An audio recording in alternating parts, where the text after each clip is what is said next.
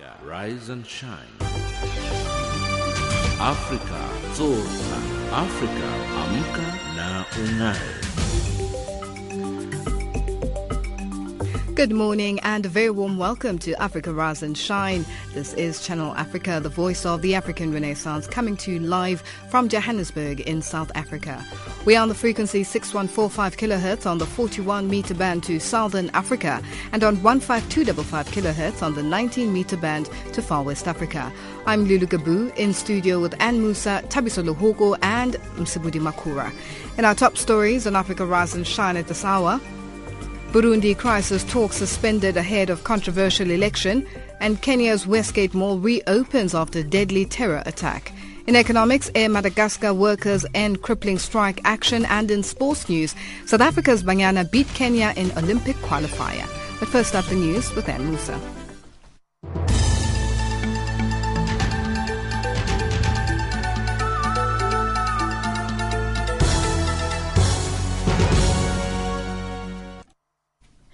A very good morning to you. The trial of Chad's former president Hissène Habré begins in Senegal today. He's been charged with crimes against humanity, torture and war crimes. The trial will be the first in the world in which the court of one country prosecutes the former ruler of another for alleged human rights crimes. Habré will stand trial before the extraordinary African chambers in the Senegal court system. The chambers were inaugurated by Senegal and the African Union in February 2013. The trial is expected to last 3 months, with about 100 witnesses and victims expected to testify. Peace talks to resolve Burundi's political crisis ahead of presidential polls have been suspended. The breakdown in negotiations came after the government failed to turn up. The crisis was triggered by President Pierre Nkurunziza's decision to stand for a third term. The move sparked weeks of violent street protests and an attempted coup in May. Envoy of the facilitator, Ugandan Defence Minister Crispus Kionga, however, says the breakdown in talks does not mean the talks have failed. No, they have not failed. Why? Number one, this was the first time when President Museveni came that government and opposition sat together. 2, they agreed on what the issues are. 3, they have indeed started the discussion, and on the issue of peace and refugees, they have reached consensus. From the dialogue, the parties also agreed that all issues be discussed without any precondition. Nigeria's domestic intelligence agency has raided 3 properties belonging to the country's former national security advisor. The Department of State Security says the raids were conducted to prevent treasonable felony, a charge that can include plotting to overthrow the government. The raids were based on credible intelligence linking Mohamed Sambo Dasuki to alleged plans to commit treasonable felony against the Nigerian state. Numerous weapons were found in the simultaneous raids on properties in Dasuki's northern home state of Sokoto and the capital, Abuja.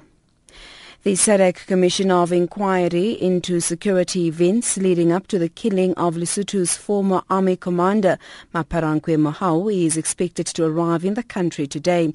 SADC Secretariat Executive Director Stegomena Lawrence Stacks says the Oversight Committee will also start functioning in due course. Ntakwa Nangatane reports.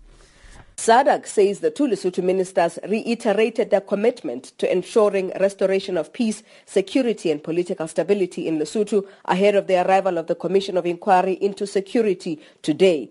Minister of Defence Siriso Mokhosi and Minister of Police Munyane Moleleki paid a courtesy call on SADC Executive Secretary Dr. Stegomena Tex last week. The two were in Botswana to benchmark with that country on security-related matters.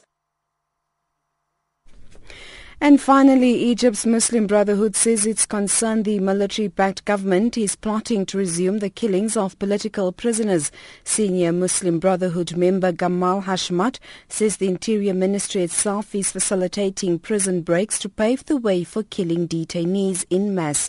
Since the overthrow of former President Mohamed Morsi by former military chief and current President Abdel Fattah al-Sisi in 2013, authorities launched a crackdown on Morsi's supporters. That's the news headlines at 8:30 Central African Time.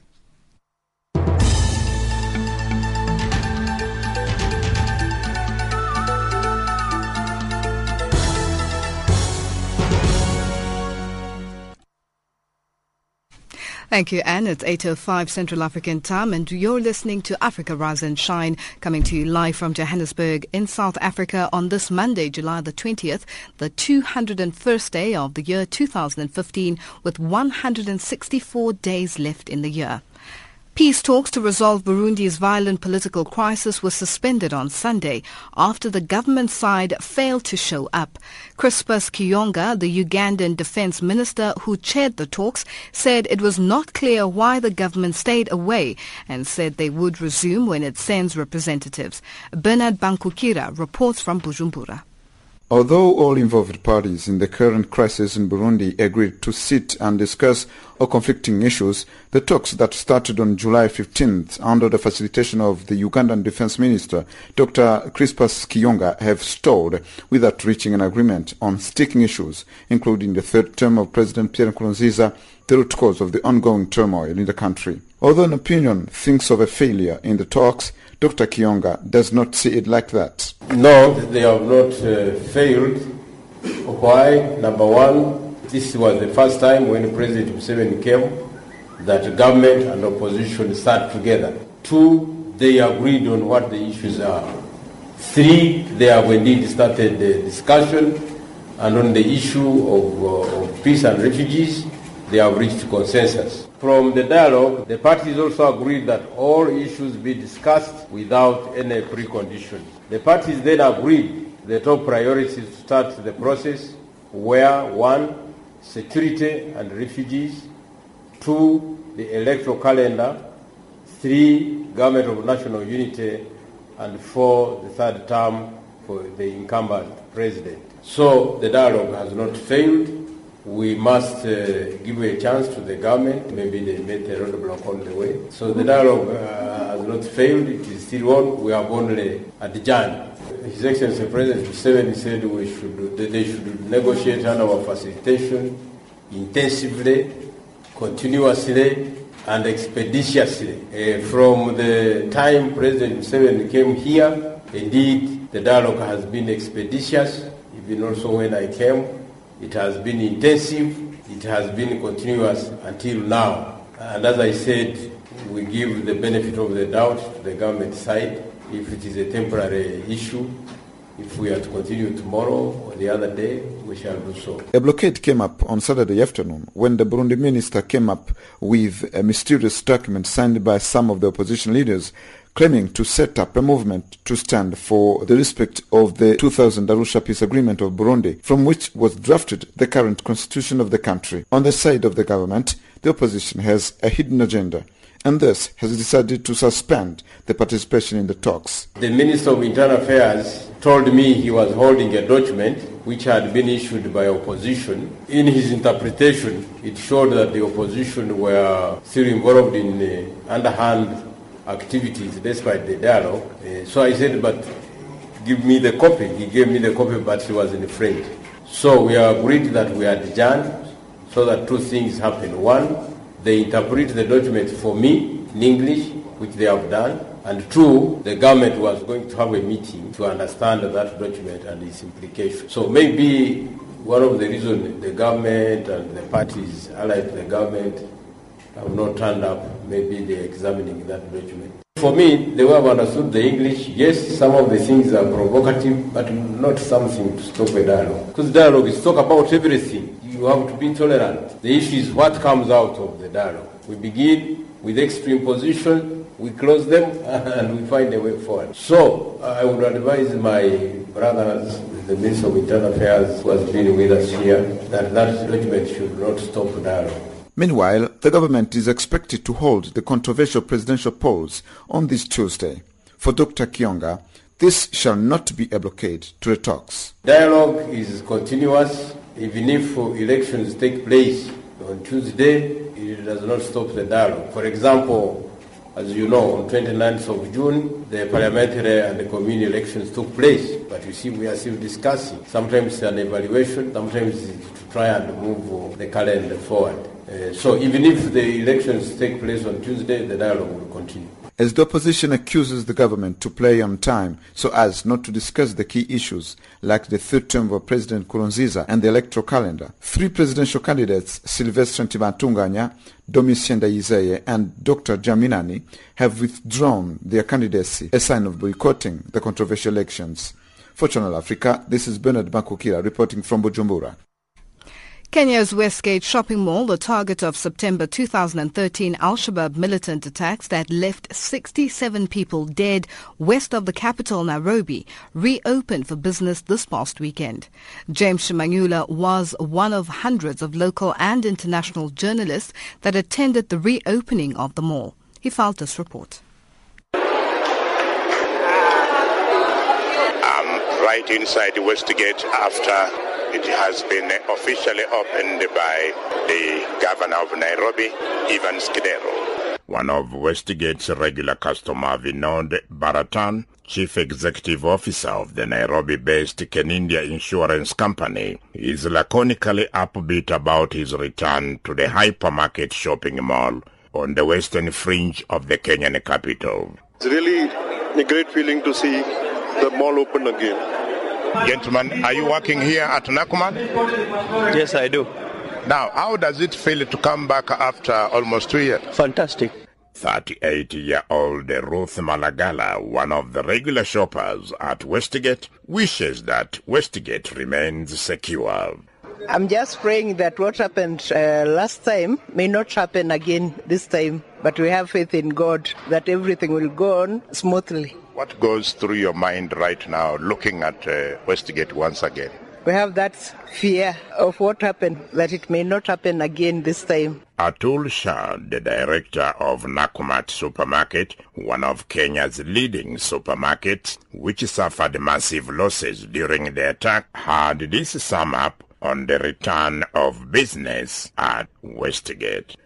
Feeling it is full of mixed feelings. There is emotions, there is joy, and there is a lot of pleasure to see that we are back on at Westgate and that we will be able to serve our shoppers and all our well-wishers and all the staffs who are here.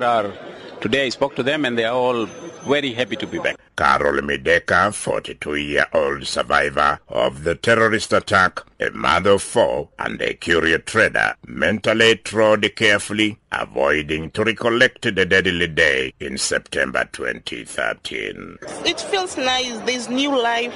Yeah. When you talk of new life, what do you mean? Some of us are survivors here.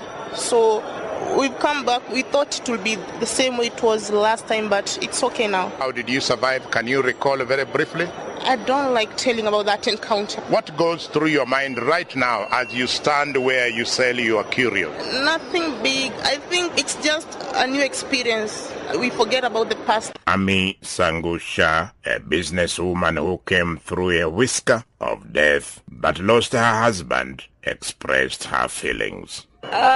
It feels good to be back, hoping things would be back to normal. Let's be brave and rule out everything. We do not want to be scared by this terrorism. It is a bit emotional to come back here, but we're still looking forward to a better future. And yeah, we're going to move on in life. Nairobi City County Governor Evans Kidero spoke of anxiety that is likely to engulf customers entering the reborn Westgate. Initially there'll be apprehensions, but I think what is important to note is the resilience and the positive attitudes of Kenyans. We've been able to, within a period of 22 months, to get Westgate to work and people to come back to shop, starting with Nakumatt, and Westgate is safe. So I would just like to urge people to come and shop. That was Nairobi City County Governor Evans Kidero. Reporting for Channel Africa, this is James Shimanyula. Africa, rise and shine. Africa, Africa, wake up. Afrique, Afrique, réveille-toi.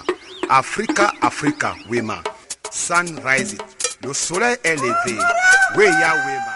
Wetin dey happen Africa? Africa, dumelang sanbonani. Africa mulishani mulibwanji. Africa enyomi kilonshele. Africa ndinkim kinkunume.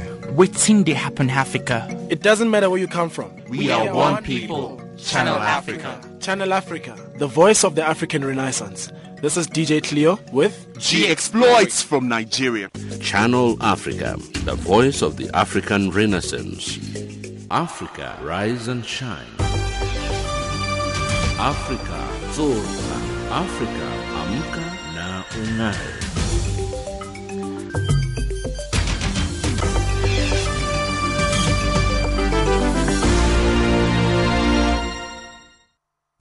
Swaziland human rights activists Thulani Masego and Bheki Makhubu have thanked the international community, particularly South Africa, for their role in helping with their release from a Swazi prison last month.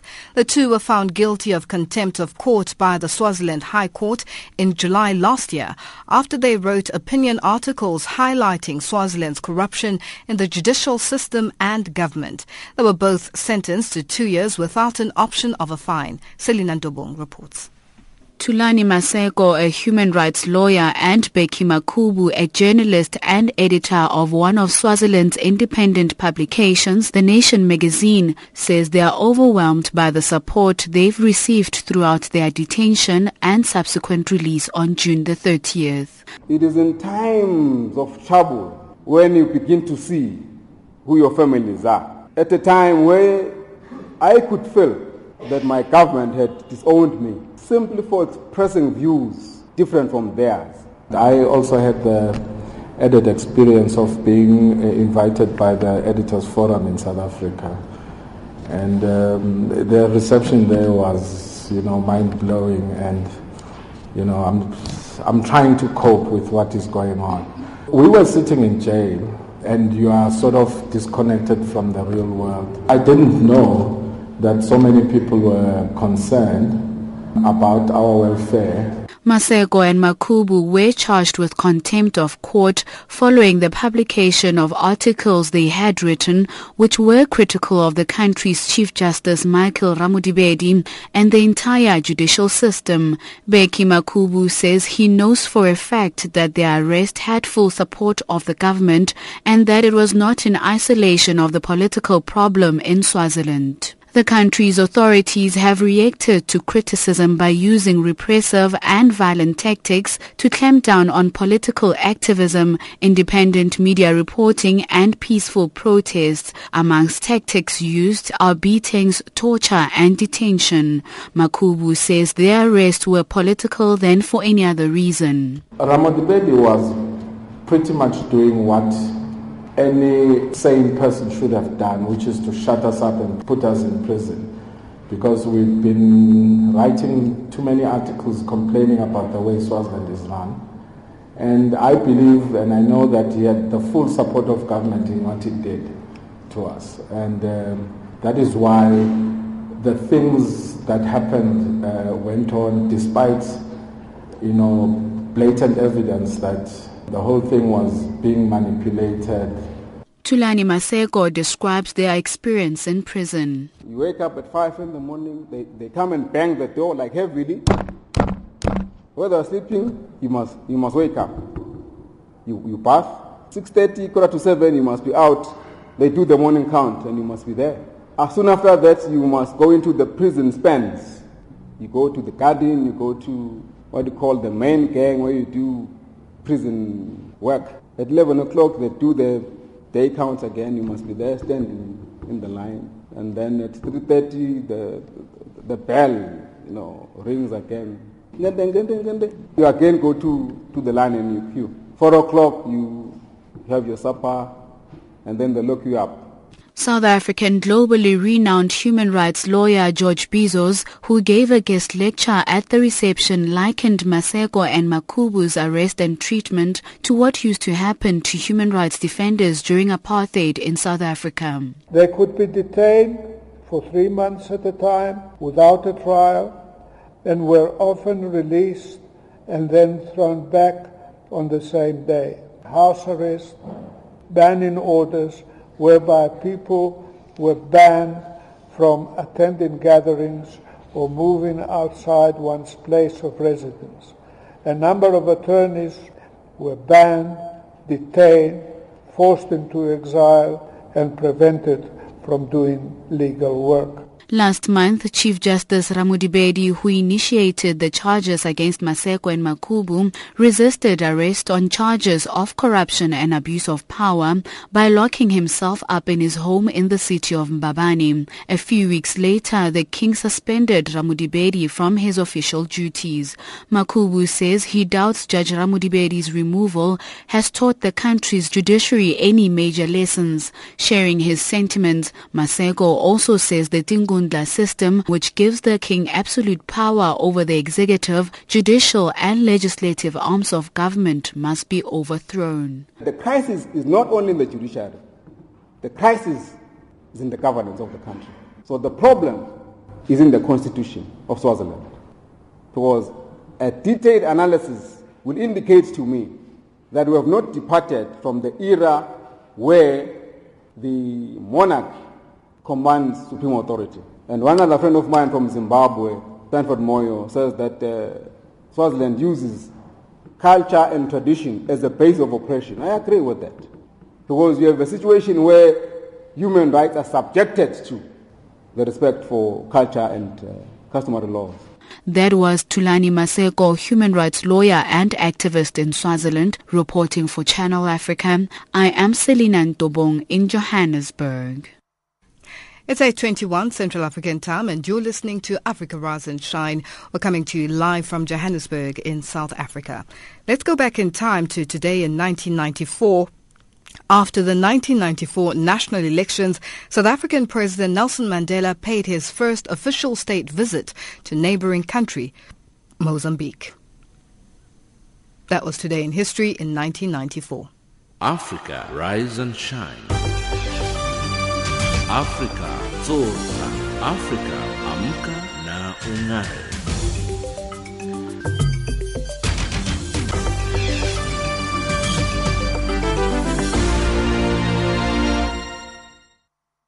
The Mozambican High Commissioner to South Africa, Fernando Fazenda, says there is still a lot more that needs to be done by the South African and Mozambican governments in order to win the war against poverty. Fazenda was speaking at the commemoration of the 40th anniversary of independence of Mozambique, held in Tonga near Komati Port in South Africa's Mpumalanga province. Mtobi Simkhalipi reports.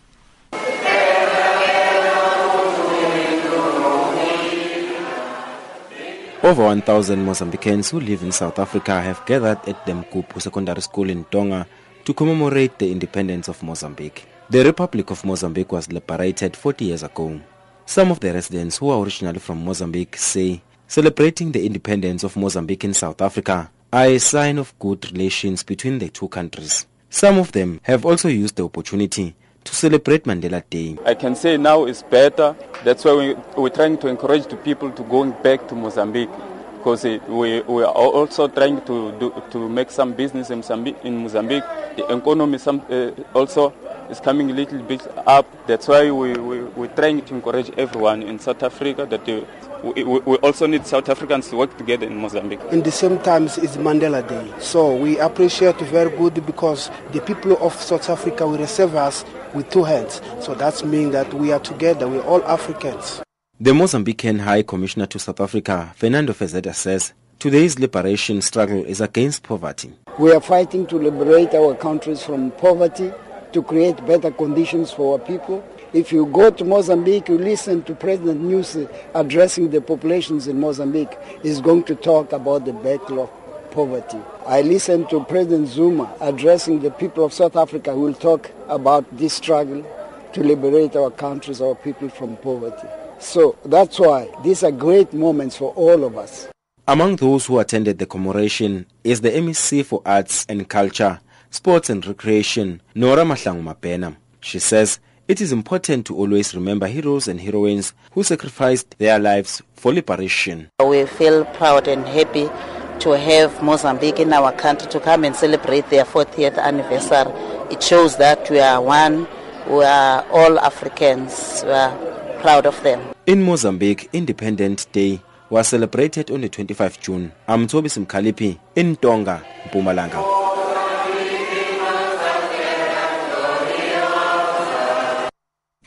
The The electoral period in Haiti is being described by top UN officials as a major moment for the people of the Caribbean nation. Around 6 million Haitians are expected to vote in municipal, parliamentary and presidential elections beginning on the 9th of August.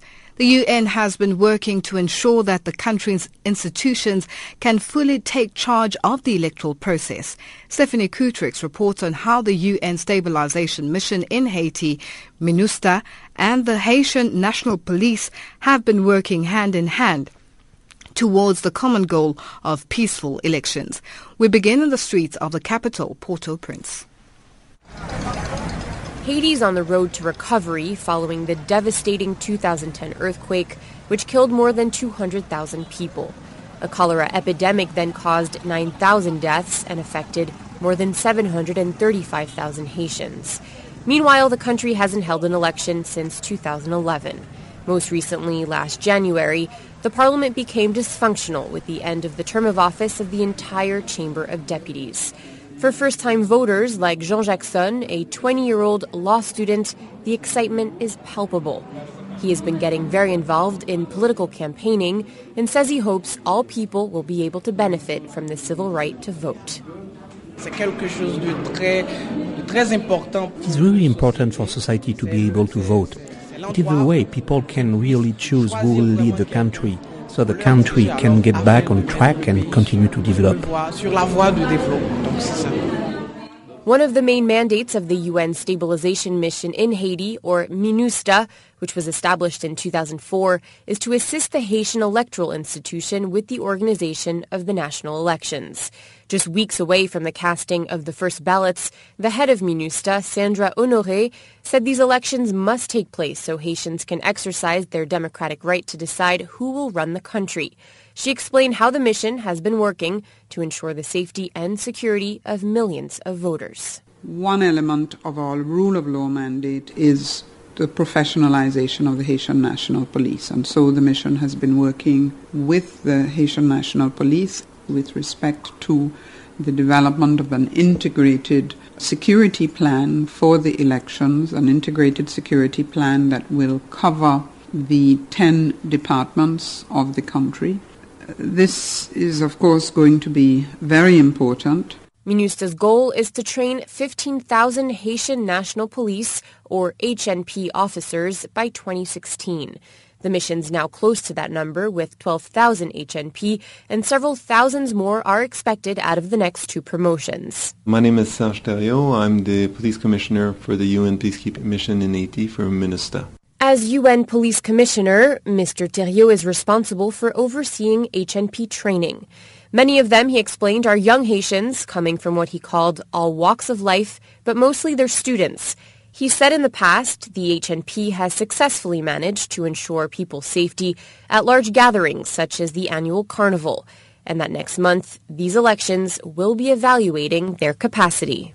If the elections are successful, and the HNP are the ones that have managed this activity as far as security, they know that they will have passed the test, and we will know that they have passed the test so that we can move on, because we will have brought back security and stability. We will have developed the HNP to a level of professionalization that is acceptable, and they will have successfully run the elections. My only disappointment, I will say, is that we were not able to test the capacity of the HNP on two previous electoral cycles. So now the challenge is that much increased for them in that they haven't had a practice run.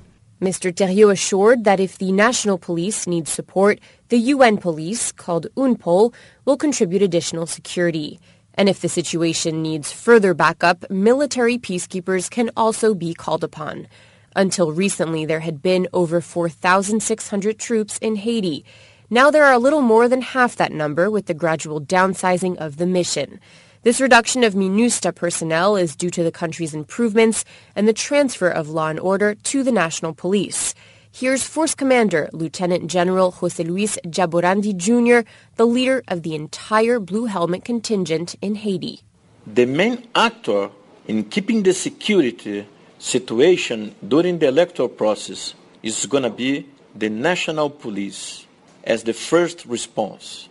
The second response is going to be achieved by UNPOL supporting the national police. And the military component is expected to be deployed as the last and the third response, just in case if the number 1 and 2 responses are not able to solve the situation. Meanwhile, the UN is also highlighting that the Haitian government has demonstrated what it called commendable commitment towards the creation of a conducive environment for these upcoming elections. Stephanie Kutrix, United Nations. It's 8:30 and our headlines up next with Ann Musa.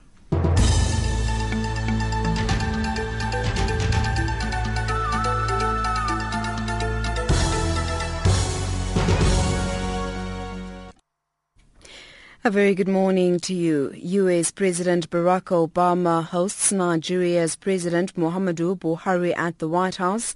The trial of Chad's former president Hissène Habré gets underway in Senegal, and peace talks to resolve Burundi's political crisis ahead of the presidential polls have been suspended. Those are the stories making headlines. Africa, rise and shine. Africa, zorka. Africa, amka na ung'are.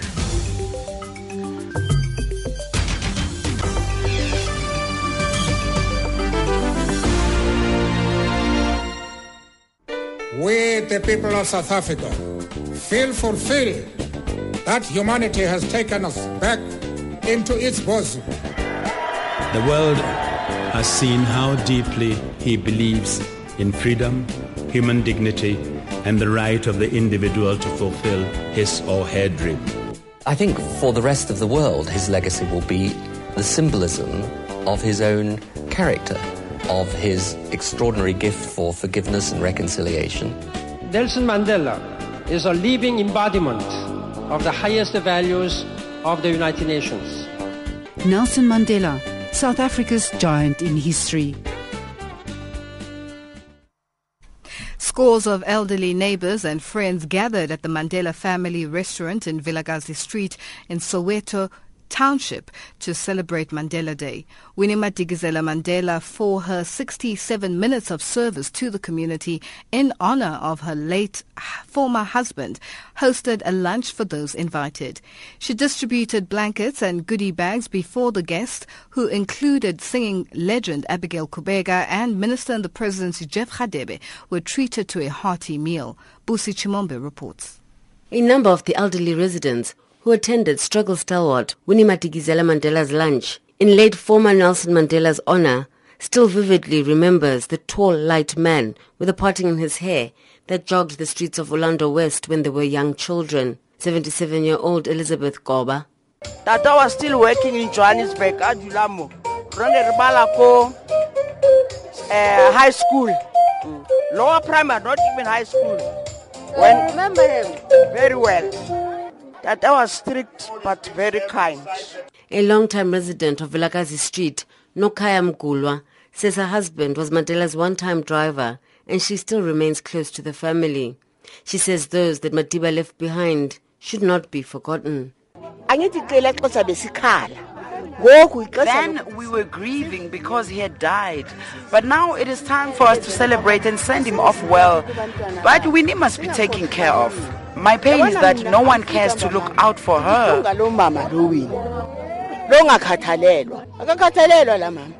Amongst the ordinary folk, some high-profile guests graced the event. Amongst them, Minister in the Presidency Jeff Radebe, who urged that today across the country, citizens must ask what they can do for their country and not what their country can do for them, and served their 67 minutes to honor Mandela. Radebe also paid tribute to Madikizela Mandela. We are probably the only politician I know who still lives at where it happens, here at Katsi in Soweto. Thank you for that leadership and also that reflection that let's develop the places where we live. I'm also happy that this function is taking place in Vilakazi Street. It is the only street in the world where there are two Nobel Prize winners, Archbishop Tutu and Nelson Mandela. For her part, a very modest Madikizela Mandela spoke of the need to use a day like this to recommit to the values that underpinned the struggle for liberation, democracy and non-racialism. She urged patience as the country seeks to transform itself. We want to say to our people who express themselves sometimes very angrily about the difficulties the government is faced with in attaining those values we promised, that can we be patient and allow our country to take its course in developing to what we fought for. After goodie bags and blankets had been distributed to the guests, proceedings were wrapped up by singing happy birthday to the late former president and eating cake. That report by Busi Chimombe.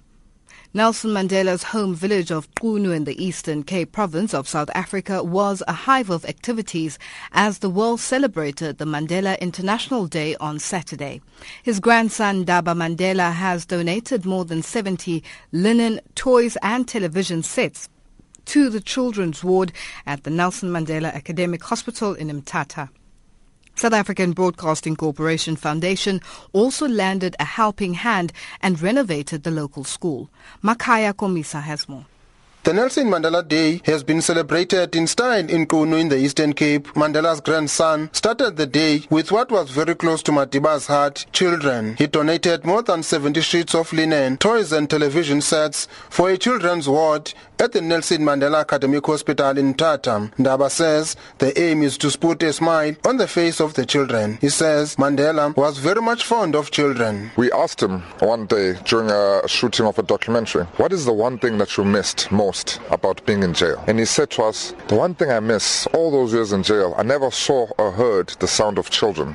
And that is why children play such a special role in Madiba's heart. Eastern Cape Health Department spokesperson Sizwe Kupelo has welcomed the gesture. We are married to the Mandela family, and the fact that his grandson has decided to spend his 67 minutes here illustrate that indeed there is an umbilical cord between Nelson Mandela Academic Hospital and the Mandela family. Meanwhile, SABC employees, soapy actors and artists also devoted their 67 minutes to painting and cleaning the Tandokazi Junior Secondary School in Qunu. The dilapidated school had broken windows, doors and falling walls. The SABC Foundation CEO, Aris Cupido, asked people to make every day a Mandela Day. We chose two things that are important to us and were important to Mandela: education and children. So we had a primary school because these two things were close to Mandela's heart, and they fall into the pillars of the SABC Foundation. Some learners have fond memories about the late Madiba. Mandela fought for our freedom, so today people are celebrating him. I feel good about him. I'm proud of him.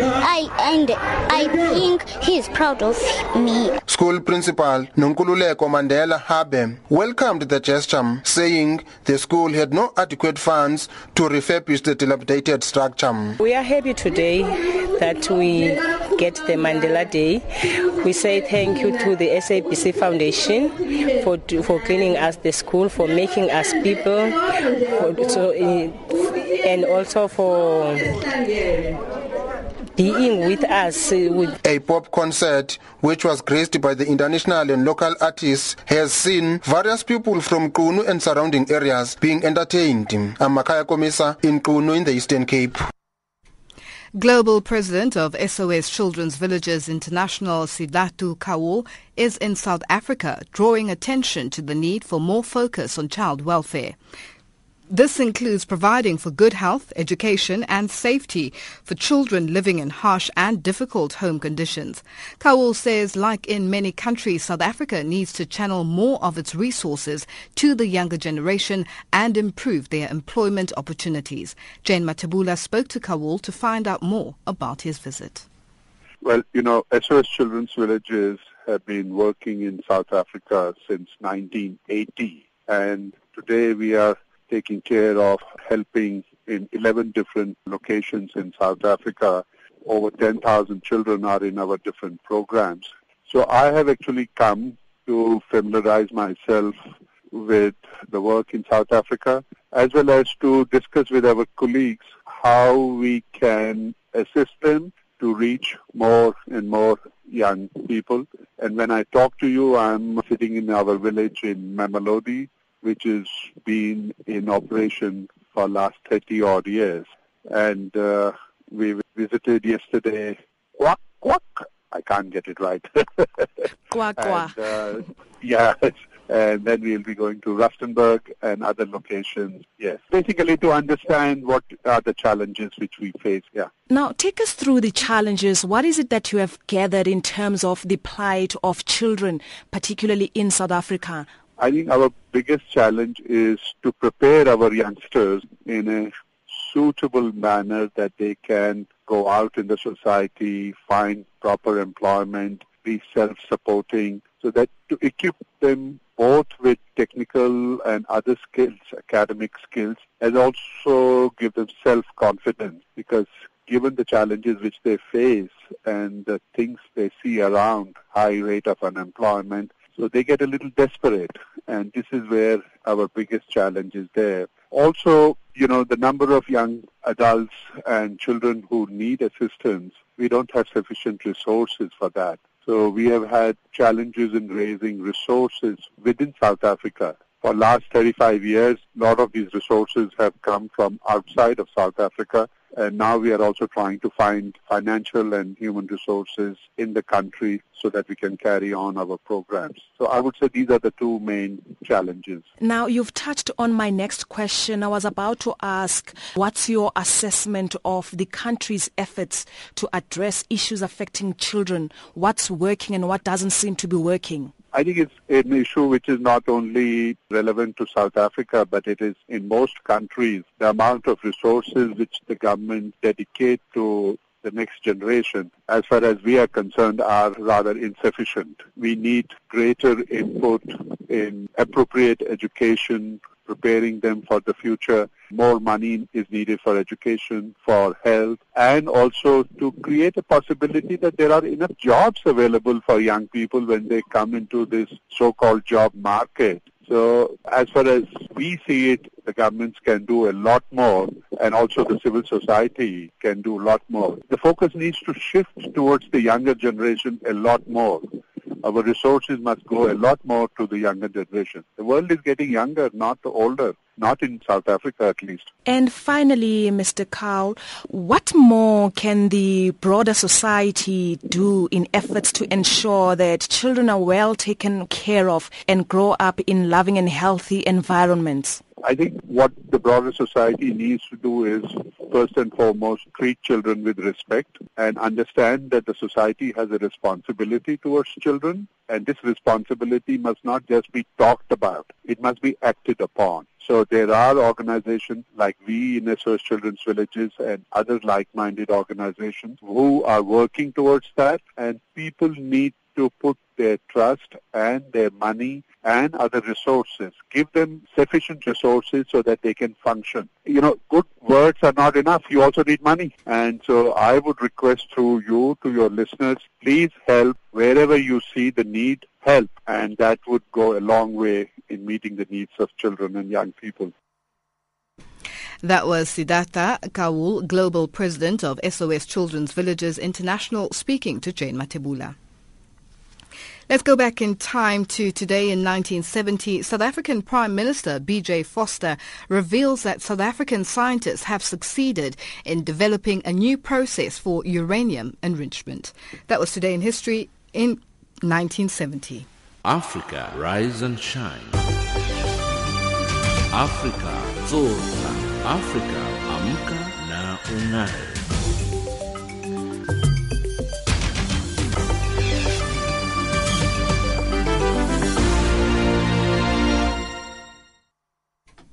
With more history today, in 1989, Burmese activist Aung San Suu Kyi was placed under house arrest by the military government of Myanmar.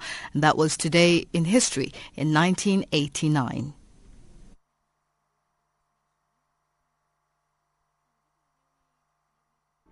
We, the people of South Africa, feel fulfilled that humanity has taken us back into its bosom.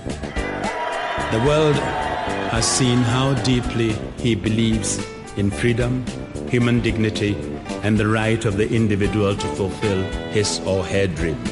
I think for the rest of the world, his legacy will be the symbolism of his own character, of his extraordinary gift for forgiveness and reconciliation. Nelson Mandela is a living embodiment of the highest values of the United Nations. Nelson Mandela, South Africa's giant in history. Africa, rise and shine. Africa, zorka. Africa, amka na ung'are.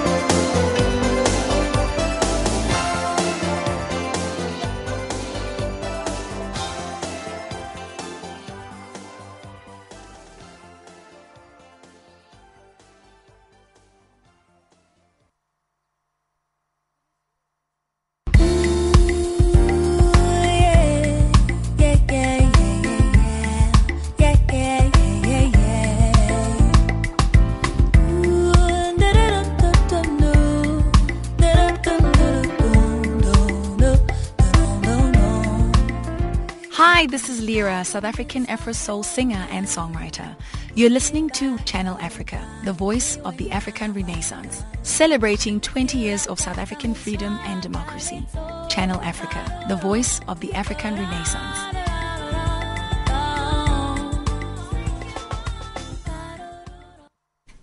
It's 8:46 Central African Time and our economics update up next with Thabiso Lehuku.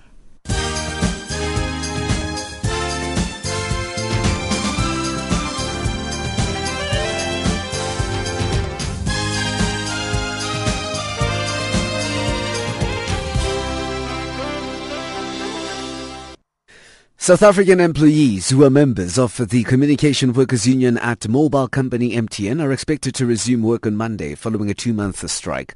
The union reached an agreement with the management of the mobile telecommunications firm last week.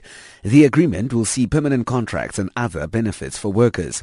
Earlier, the union said it was confident that the jobs of the employees were safe. It says MTN management has given the assurance that there will be no job cuts following the strike.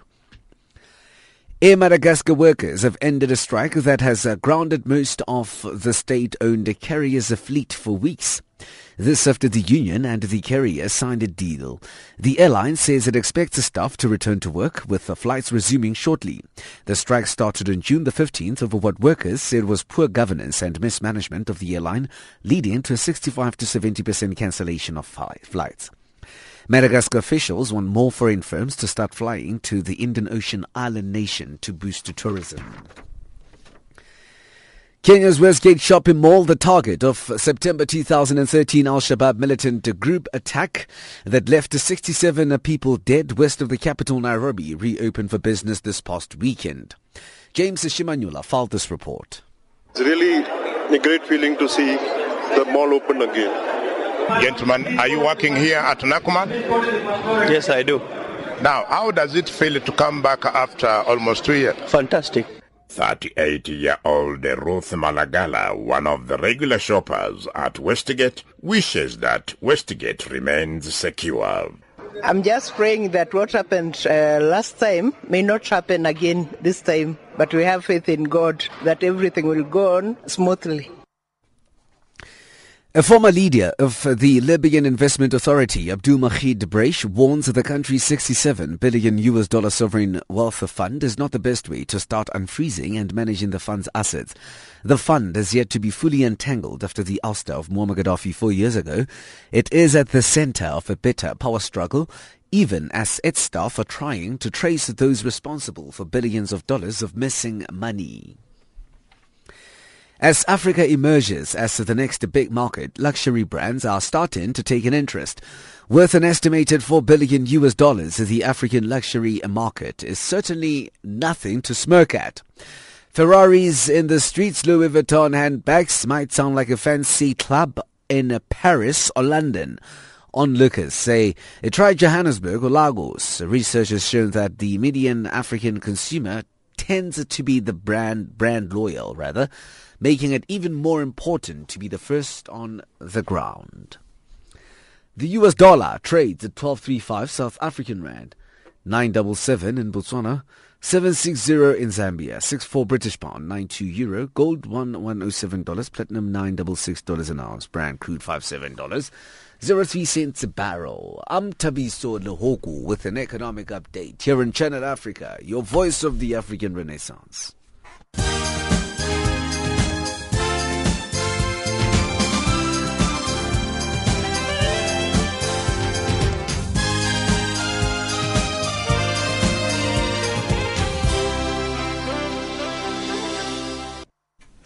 Our sports update up next with Msubudi Makura.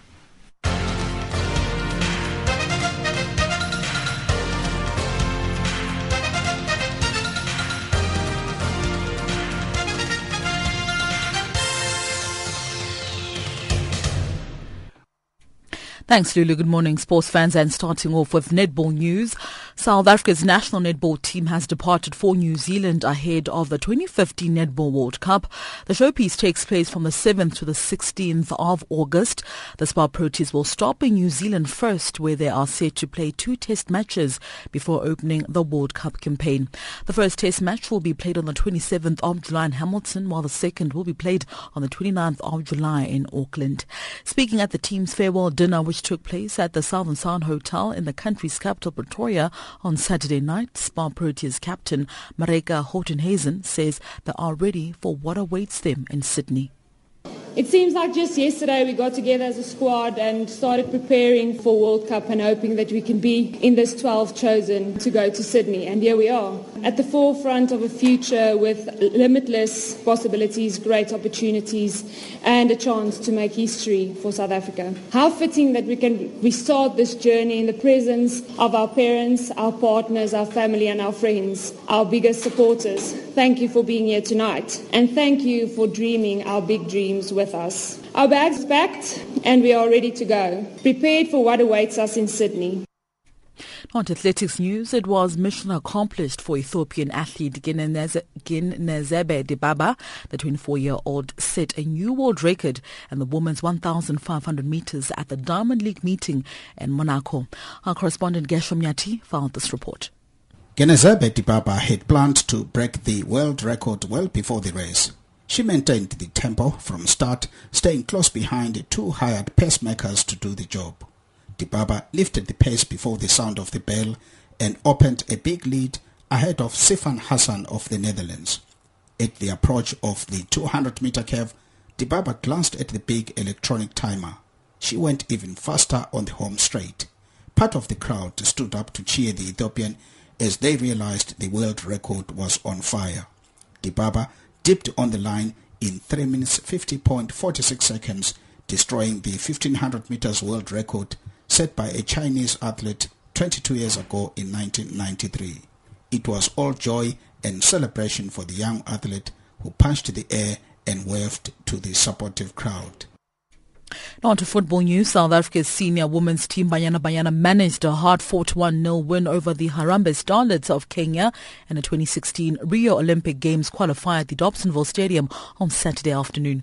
The match was the first leg of round 3. Lebogang Ramalepa scored the only goal of the match late in the second half.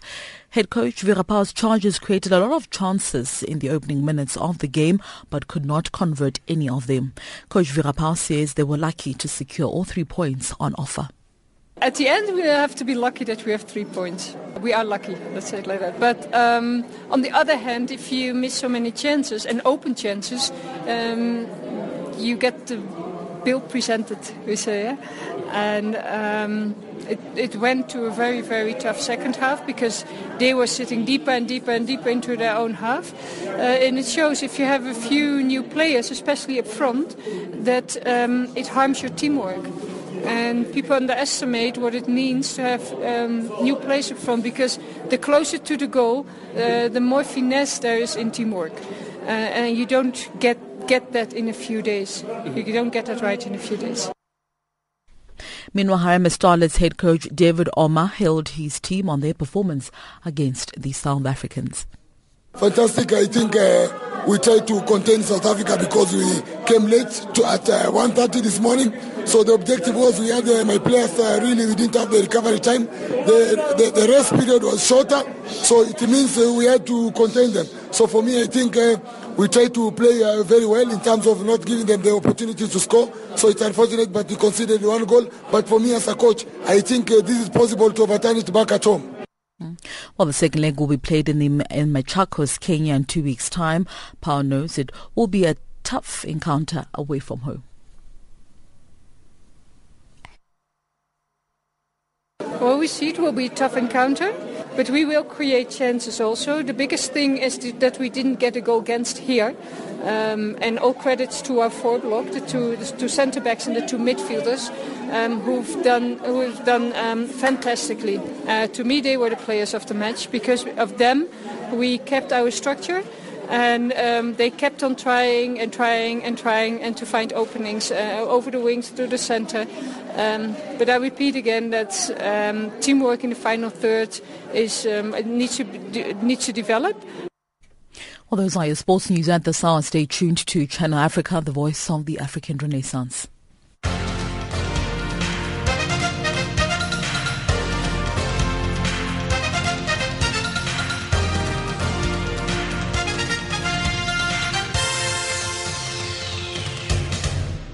Africa, rise and shine. Africa, zorka. Africa, amka na ung'are.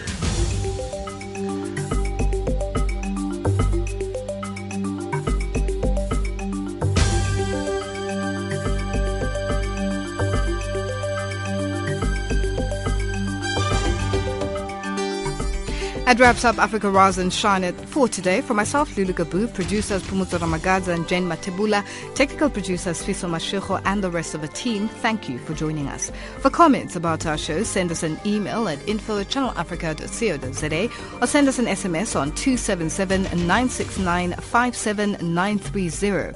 You can also tweet us at Rise Shine Africa. Taking us to the top of the hour for the news on the frequency 9625 kHz on the 31 meter band to Southern Africa is Kofi Olomide with a song titled Ravise.